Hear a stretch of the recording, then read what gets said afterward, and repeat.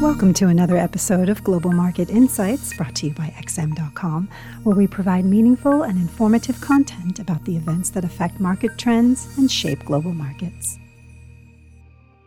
You're listening to the Daily Market Comment Podcast by Raf Boyajian for Monday, July 4th. I'm Cristina Marujos, and thank you for joining us at XM.com. Trading got off to a relatively calmer start on Monday, with the US dollar backing away from more than 2-week highs and global equities moving higher on the back of Wall Street's gains on Friday. European government debt was under slight pressure following last week's strong rally as US Treasuries dipped ahead of the 4th of July long holiday weekend. Nevertheless, the pickup in yields today is relatively modest compared to the scale of the pullback since mid-June, and the broader trend downwards is lending some support to risk sentiment at a time when recession warning signs are left, right, and center. The past week was characterized by one dismal data after another for the US economy. Consumer confidence is at the lowest since February 2021, and personal spending figures seem to be catching up with the downbeat surveys. Meanwhile, manufacturers are seeing new orders shrink and cutting back on hiring plans. Summing up the negative run of data was the Atlanta Fed's latest GDP Now estimate that put U.S. growth at minus 2.1% in the second quarter.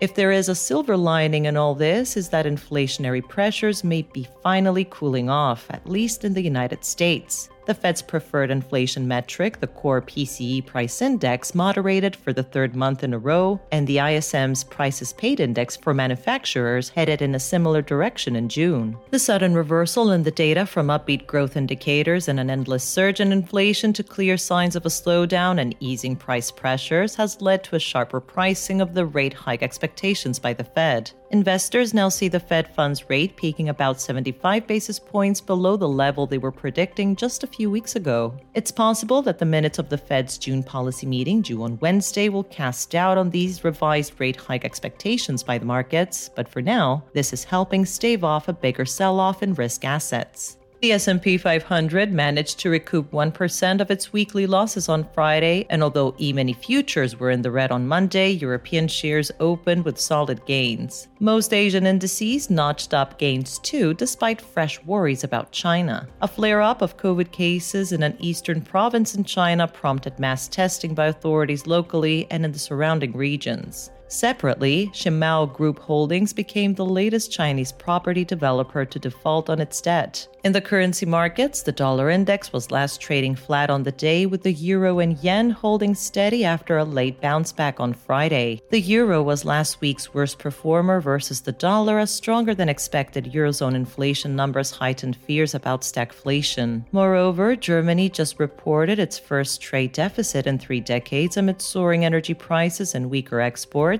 and this could be a sign of more trouble to come for the single currency. Sterling had slightly more positive momentum on Monday, climbing just past the $121 level, but the biggest winners were the Australian and New Zealand dollars, which were attempting to recover from Friday's 2-year lows. The Aussie's 0.5% rebound today is likely being driven by the improved risk tone and a technical correction as commodities such as oil and copper remain deeply pressured. The Reserve Bank of Australia is almost certain to raise the cash rate by 50 basis points early on Tuesday, and policymakers could give the Aussie a bit of a boost if they maintain their hawkish stance and shrug off recession risks. This was the Daily Market Comment Podcast at XM.com. Have a great week.